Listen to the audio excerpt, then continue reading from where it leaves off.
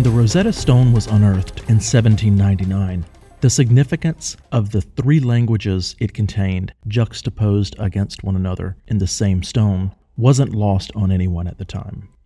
However, these were only deciphered a few decades later, after a lengthy and contentious rivalry played out between two of Europe's most celebrated scholars. In today's episode of the Egypt Travel Podcast, the story of Jean-François Champollion, a child prodigy and scholar whom we now refer to as the father of Egyptology. It's only thanks to his unorthodox ideas and groundbreaking discoveries that we now know so much about ancient Egypt. Jean-François Champollion was born on the 23rd of December, 1790, in the French town of Figeac. His parents were somewhat wealthy, hiring private tutors to educate him until the age of 9, when he was sent away to the Academy of Grenoble, where his brother also studied. At the Academy of Grenoble, Champollion was introduced to Joseph Fourier, who had joined Napoleon Bonaparte's expeditions to Egypt and was afterwards appointed the General Secretary of the Egyptian Scientific Institute. Thanks to Fourier's influence, the teenaged Champollion focused his studies on the ancient languages of the East. He managed to master 6 different Oriental languages, speaking all of them fluently, in addition to Latin, Greek, and his native French. When he was only 16, Champollion delivered a research paper entitled Geographical Description of Egypt Before the Conquest of Cambyses, in front of the Academy of Grenoble. While he wrongly stated that the ancient Egyptians spoke Coptic, the members of the esteemed institution were so impressed by his work that they admitted him into their ranks. The following year, in 1807, Champollion moved to Paris, where he pursued further studies at the School of Oriental Languages and the College of France. He also worked extensively with the National Library and the Commission of Egypt, which was responsible for publishing the French Army's findings from their North African expeditions. From then on, Champollion devoted himself to studying ancient Oriental languages, with the scope of his research including Persian, Ethiopic, Sanskrit, Zend, Pahlavi, and Arabic. He also began to dissect Coptic, even going as far as to create a dictionary and map of its complicated grammar rules. In 1809, when he was still only 19 years old, Champollion was called for his mandatory military service. However, his mentor, Fourier, intervened and managed to get him exempted. He returned to Grenoble and found work as an assistant professor of history in the city's lycée, where he would remain until 1816. But in 1812, the 22-year-old Champollion married a local woman named Rosine Blanc. Their daughter, Zoraide, was born a few years later in 1824. 2 years after leaving the Grenoble lycée, Champollion accepted an invitation from the Royal College of Grenoble to chair its history and geography departments. Despite his packed schedule, he still managed to indulge in his love of ancient Oriental languages. He also expanded his research to include Egyptian hieroglyphics, which at the time had fascinated archaeologists since the discovery of the Rosetta Stone in July of 1799. Unearthed at a fort near the town of El Rashid in Egypt, the Rosetta Stone was originally discovered by soldiers in Napoleon Bonaparte's army. It was initially disregarded. However, an officer named Pierre-François Xavier Bouchard recognized the potential significance of the different alphabets which had been juxtaposed with each other on the stone. Later, experts determined that the inscription was written in 3 different scripts: Demotic, Egyptian hieroglyphics, and Greek. Upon the defeat of the French armies by the British, the Rosetta Stone was taken by the British and transferred back to London, where it became the centerpiece of an exhibition at the British Museum. Countless archaeologists and historians were invited to try and decipher the Rosetta Stone. However, the contents of the Rosetta Stone remained a mystery until the early 19th century, when a French philologist named Antoine Isaac Sylvestre de Sacy began working on it, along with his Swedish student, John David Ackerblad. The two men managed to identify the phonetic values of several of the symbols, which allowed them to make out personal names mentioned in the Greek inscription.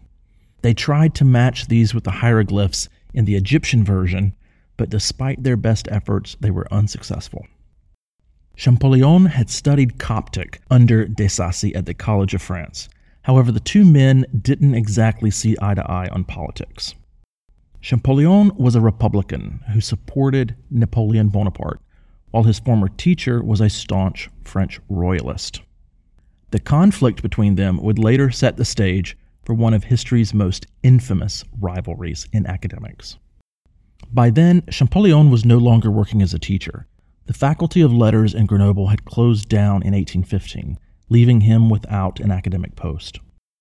Initially devastated, he soon found that the absence of a full-time position meant that he could finally focus on his life's passion, deciphering Egyptian hieroglyphics.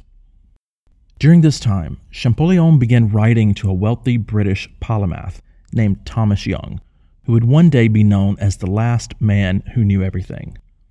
Not only was he a professional physician and physiologist, but he was also a renowned polyglot who gained fame in 1813 after comparing approximately 400 languages in order to create the Indo-European language family. Young's interest in the Rosetta Stone began in 1814, thanks to a massive volume on the history of languages that he was attempting to finish at the time. When his editor showed him a few fragments of inscribed papyri that had been uncovered in Egypt, he found himself unable to resist the challenge.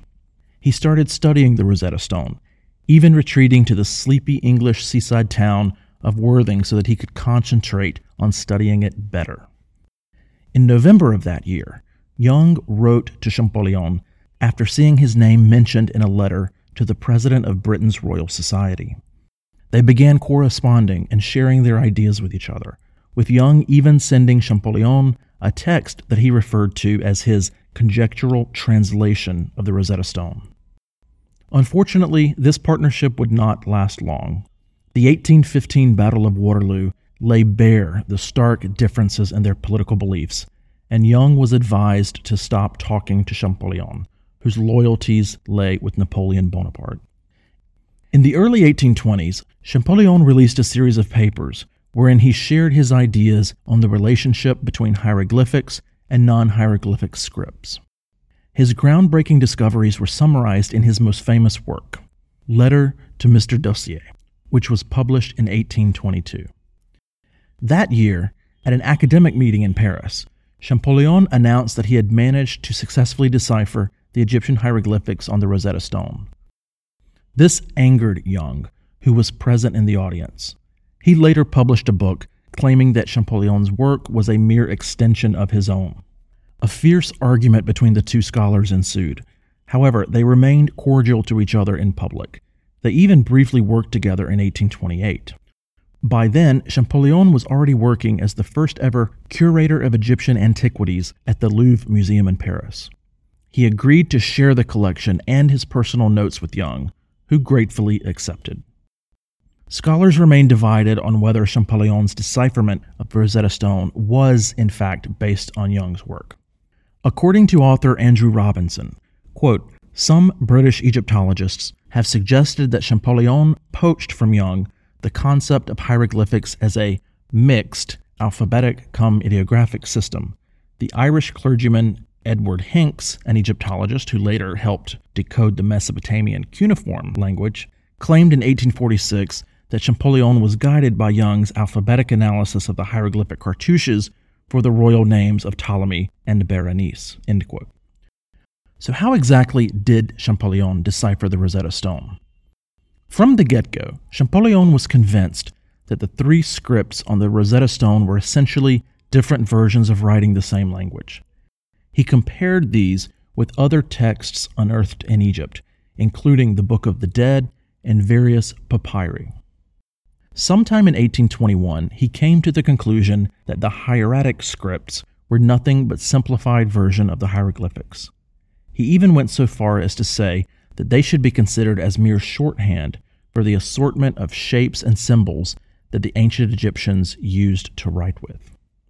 Armed with this idea, Champollion took groups of words written in the hieratic scripts, one of the other languages on the Rosetta Stone, and compared them with the hieroglyphs on the Rosetta Stone. By doing so, he managed to create a table of 300 signs, which he hoped would demonstrate how the three languages were connected. Given this methodology, it's clear that Champollion hadn't intentionally sought out to decipher the Rosetta Stone. Rather, he merely wanted to identify the internal dynamics of the three different scripts in order to identify the coherent system that they shared. Champollion took his hypothesis further by reasoning, quote, if the hieroglyphics were ideogrammatic and each group stood for one idea or thing, then the number of groups of words in the hieroglyphic version should be approximately the same as in the Greek text, end quote. To test this theory, Champollion counted the Greek words on the Rosetta Stone and came up with the number 486. He then assumed that the number of words in the hieroglyphic text would be fewer. However, he was wrong. After counting them, he arrived at 1,419, which proved that they were phonetical. At the time, most archaeologists assumed that hieroglyphics weren't related at all to spoken language. Rather, they held that these signs and symbols were merely used for esoteric or religious rituals. However, Thomas Young and a few other scholars believed differently. For them, the ancient Egyptians had used these as an alphabet to express the names of their rulers.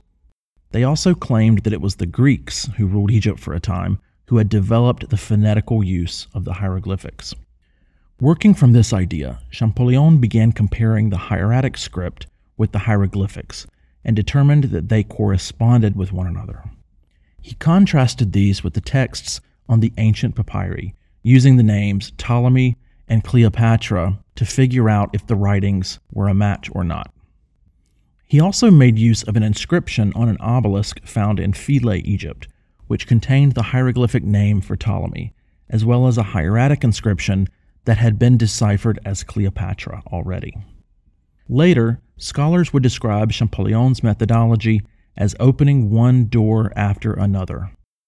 It is said that when he managed to successfully decipher the Rosetta Stone, he ran through the streets to reach his older brother, who had been working at the nearby Institute of France. Bursting into the room, he immediately shouted, "I got it! I got it!" Champollion summarized the phonetical system of the hieroglyphs as, quote, one imagines, then, that the Egyptians, wanting to express, be it a vowel, be it a consonant, be it a syllable of a foreign word, would use a hieroglyphic sign expressing or representing some object, whose name, in the spoken language, contained in its entirety or in its first part the sound of the vowel, consonant, or syllable that they wanted to write, end quote. For example, the hieroglyph for the letter A is a sparrow hawk, which the ancient Egyptians called Ahe or Ahi. The Coptic language followed the same principle, with the letter R being depicted by a symbol of the mouth, the word for which is Ro.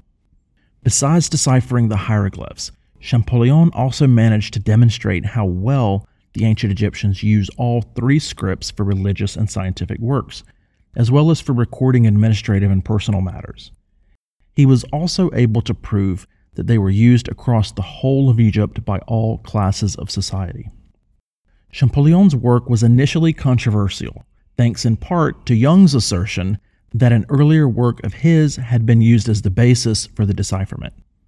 These scandals were put to rest in 1886, though, when a bilingual text known as the Decree of Canpus was successfully translated using the same system that Champollion had used. Following his revolutionary discoveries, Champollion became one of Europe's most celebrated scholars. In addition to being appointed as the conservator of the Egyptian collections at the Louvre, he also scored a meeting with the wealthy Duke of Bracas, who became his patron. From 1828 to 1830, Champollion traveled extensively across Egypt. Since then, many have credited him with conducting the first ever systematic survey of the historical and archaeological monuments found there. During this time, he brought to Europe a large collection of hieroglyphic inscriptions, many of which can still be seen in museums today. Upon his return from his travels, Champollion was appointed professor of Egyptology at the College of France. However, his failing health forced him to step down from the post after only 3 lectures. He passed away on March 4, 1832, after suffering from an apoplectic attack, and was buried in a cemetery in Paris, France. After his death, his older brother posthumously published the Egyptian Grammar Guide and Dictionary that Champollion had been feverishly working on during his final years. Contemporary scholars, historians, and archaeologists remain divided over the extent of Young's influence on Champollion's decipherment of the Rosetta Stone. While this question may never be answered, we do know one thing. Our knowledge of ancient Egypt would not be anywhere near as deep and extensive as it is today had it not been for one man, the prodigious young scholar, master of languages, and lover of all things about ancient Egypt, Jean-François Champollion.